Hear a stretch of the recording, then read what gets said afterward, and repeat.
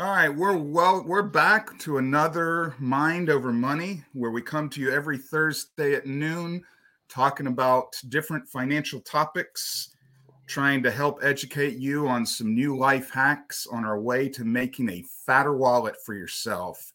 Today, I've got commercial banking expert Eric Maust, and I've known Eric for a long time. And so, Eric, I just want to go ahead and jump in. I'll let you tell everyone who you are in a second, but this week has been pretty interesting when talking about banking and whatnot, because why? The Fed basically came out with another rate hike, and I don't know. It's like I'm not quite sure what to think of that. They're determined to try to get us to that 2% level, and I'm sitting there going, well, we're under 3% now, so what's the difference? Yeah, what are your thoughts on that? Well, thanks for having me on. We're midsummer here, and 6-7 months ago, I recall asking Santa Claus for a slim waist and a fat wallet, but I'm looking at it and I think he got the two mixed up. Well, hopefully after today, we'll make your wallet a little fatter from this show. No, it's always good to connect, and just I think to your point, even 6-7 months ago, the environment that we're in is very different, because the Fed continues to, increase the rates.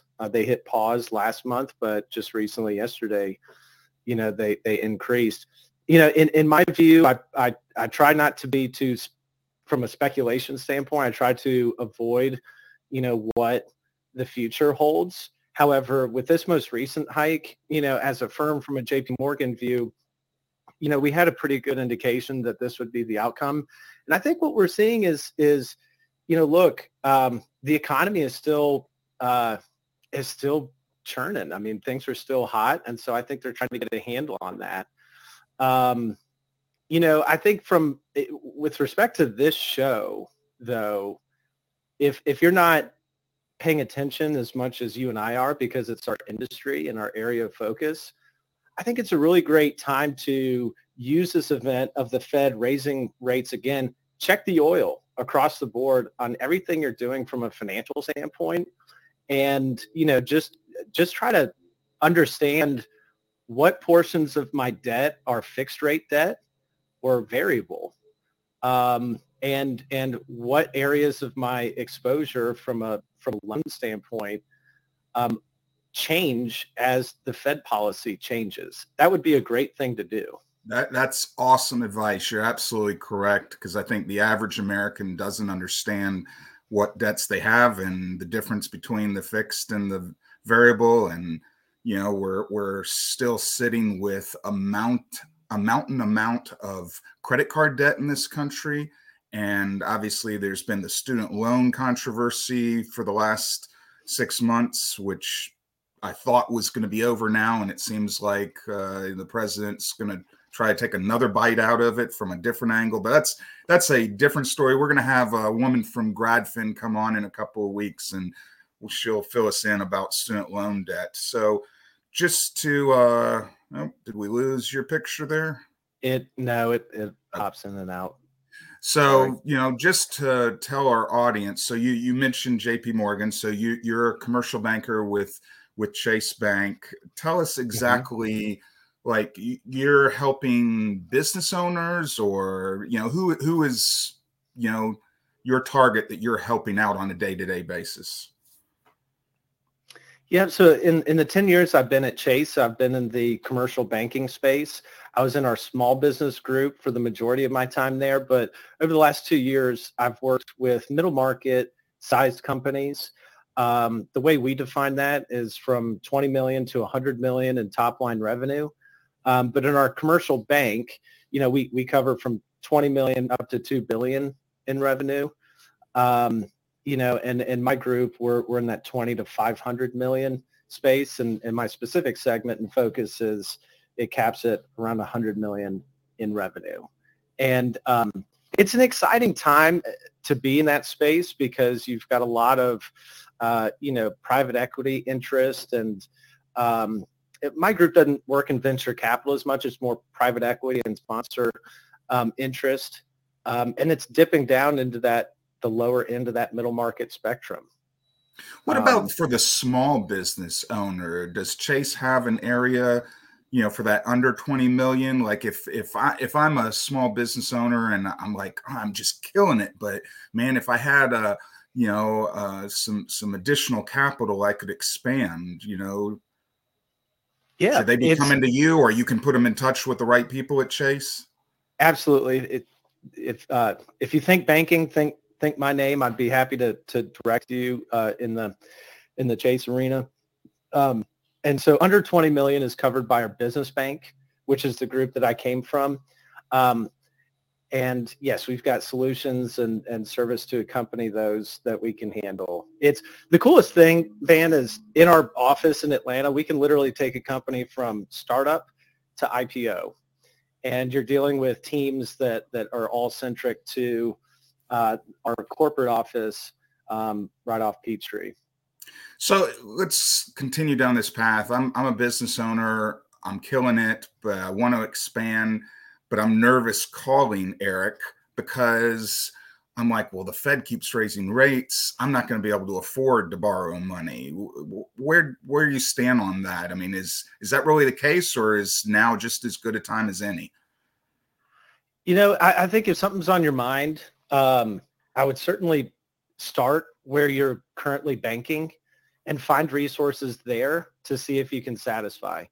I think from a planning standpoint and looking into the future from a strategic perspective, finding an institution that's going to best suit your needs and, or the direction that you want to take your organization, that would be a good thing to invest in. But if there's any pressing, concern surrounding the rate environment, my recommendation is check in as a first call to your current institution. But just know that there's a lot of banks out there, and of all shapes and sizes. And so if you don't feel like the service is quite adequate, Van, we're in financial services. Your institution can't forget the second part of that, of the industry, the service component, right? So if I think life's too short to have pain from a service standpoint, banks are out there. There's a ton of great banks in market, but start first with your current bank. See if they can fill the gap or address the need. But I think it is wise to invest time into, another consideration. And that's more from a building relationship and really before you have a need, understanding, the framework and the landscape of where you're going to go.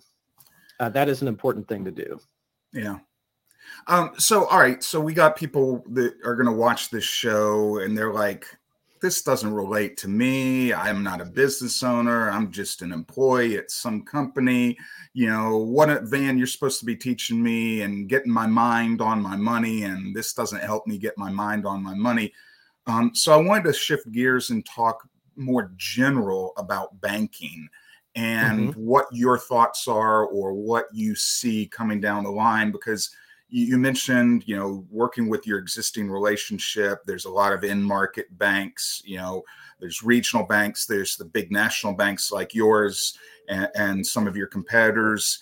And, do you see, I'm just wondering if we're in an environment where there used to be a point where it seemed like banks were consolidating left and right. And, this bank was buying this other bank and they were changing their name. And, I'm not going to sit there and mention your competitors that were doing all that, but are we past that, or is there still some, are we in a phase of banking where this is what we got and now I just got to pick who I'm going to work with, or is there going to be some consolidations in the future? I think the industry will always have consolidation. There's ebbs and flows between new players entering the banking space and deals being made to consolidate and ultimately offer more value for their clients. But that, to answer your question, I think is inherent with the industry, as many other industries. I would expect that to continue. There are times when, it's more ripe than others to pursue that. But I think in general, you will continue to see acquisitions and consolidations. So that kind of leads me to the second part of my question, which is, there are more players today than say 15 years ago in the online only banking, the non brick and mortar type banks. I mean, is that going to continue? Are we going to a point in history where there's going to be fewer and fewer brick and mortars, or we're still going to need those brick and mortars on every corner? That's a great question, and it's been amazing to kind of see how the industry has shifted within Chase. So to your point, there are a lot of the technology available. We supply our clients with the capabilities to do everything they need to do in banking and never have to visit a branch. And so there's a lot of that dynamic entering the marketplace. However, Chase, we actually we kind of zigged when others zagged, so to speak. So Jamie Dimon set out on a mission to be in the top 25 metro areas a few years back, and we've accomplished that goal. So we've entered new states. To our listeners, Jamie Dimon's the CEO of Chase Bank and a fellow Greek, so I have an affection for him because he's a fellow Greek. So sorry, I didn't mean to interrupt you there. No, that is correct. So we've actually at the end of last year, we're able to boast that we're in all 48 of the connected states. First bank in the U.S. history to be able to make that claim. So while the trend in some places may be to go away from brick and mortar, we actually are expanding in that area. And we're not just doing it domestically, we're also doing it internationally with brick and mortar internationally to come. Well, I still think, and I'm older, so I grew up with the brick and mortar pre-internet and all that, and I love the internet and I love being able to do my banking, mobile deposit my checks, so I don't have to go in there to the branch. But there is something, I think, to be said to having that relationship with a banker where I can go in and I walk in. I mean, right now I walk into the bank that I go to and they all know my name, and they, it's like, I don't go very often, but when I do, I have a great relationship, and you don't get that from an online, situation. Well, so it's my view is it's about trust, right? The whole kind of financial system is built on trust and, faith and confidence in wherever you have parked, the value that you've accumulated. If it's money and you're parking it in a bank, you trust and have confidence that it will be there. And when you need to move the money, you'll be able to do that, so the access will be there. But to your point, Van, it's what you cannot replace, no matter the technology, is the value of the relationship and the importance of maintaining that trust. In our model, we do that through technology as an offering, but also through in-person opportunities to support that. Yeah. Mentioning trust, obviously, I think at this point, you'd have to be living under a rock if you did not see the news over the last 6 months with what happened with banks. And there was a couple of banks that, got themselves into trouble. Obviously, Chase was not in there, but any thoughts or comments about what happened earlier in the year with some of those banks? And, it seems like it happened and we moved past it and it didn't really cause any harm to anyone. Well, fortunately, post market disruption, things, seem to stabilize to a degree. We acquired First Republic out of that market disruption. And, we're glad to welcome all their clients, employees, and, there will be market disruptions. It's hard to predict exactly how they'll, take shape and form. But I think what we hang our hat on is during times like that, the Fed, the regulators look to us as a leader and approached us to help support the stabilization effort in acquiring First Republic. But I think the trend for these market disruptions is they seem to just happen a lot quicker. And sometimes it's very hard to predict that because of the speed at which things happen. Information comes so quickly, and it's like hard to keep up, and so it is. Fortunately, I was on paternity leave during most of that, but I quickly found out what was going on because my phone was very busy. In like March. That your business owners were concerned. Is Chase going under? Yeah, I don't know if it was so much that, but it's. I think it was an event that had a lot of significance, and it certainly stuck, I think, in the minds of a lot of people in the marketplace, both in commercial enterprises and then also individually. And I know they've been considering since that event of raising the FDIC insurance rate. I don't know if they actually did that or not, or if that's still on the table. Is that something that's coming down? Are they going to raise that limit? I'm not as familiar with that issue for the. Here's my thoughts on it. People get confused, and I get calls all the time. Is this FDIC insured? And usually the question revolves around when they have money in a brokerage account, and I have to explain to them that that's not a bank. The FDIC insurance is for a bank, and a brokerage account is not a bank. They're not insuring your investments, and so I question who's keeping 250,000 plus just sitting in cash. I'm sure your business owners might be from day-to-day operations. They might have a sizable amount of cash, but the average person, I'm not quite sure why they get so concerned over that FDIC insurance, because I don't see that it really makes much difference to the average person. Yeah, I think it's just FDIC is something that everyone hears about. I don't know if there's a broader understanding of what it means and where it applies, but that's a good question. So do you, on your side, when you get that, I mean, are there any kind of guaranteed solutions that can take advantage of the no, there's no guarantee with investments. And so part of the problem is I've had a number of people who were sitting on cash in their local bank, and it wasn't earning much. And they started seeing these money market rates at 4.5%, 5%. Now at like 5%, I can have a money market mutual fund at 5.2%. And they hear the word money market and think, oh, well, that's just like money in the bank. And no, this is a mutual fund. It's a money market mutual fund. So it's not investing in stocks, but it's still an investment, which means there is no FDIC insurance for that. Mm-hmm. And that's where people get confused and think that, oh, because I have cash, it should be insured.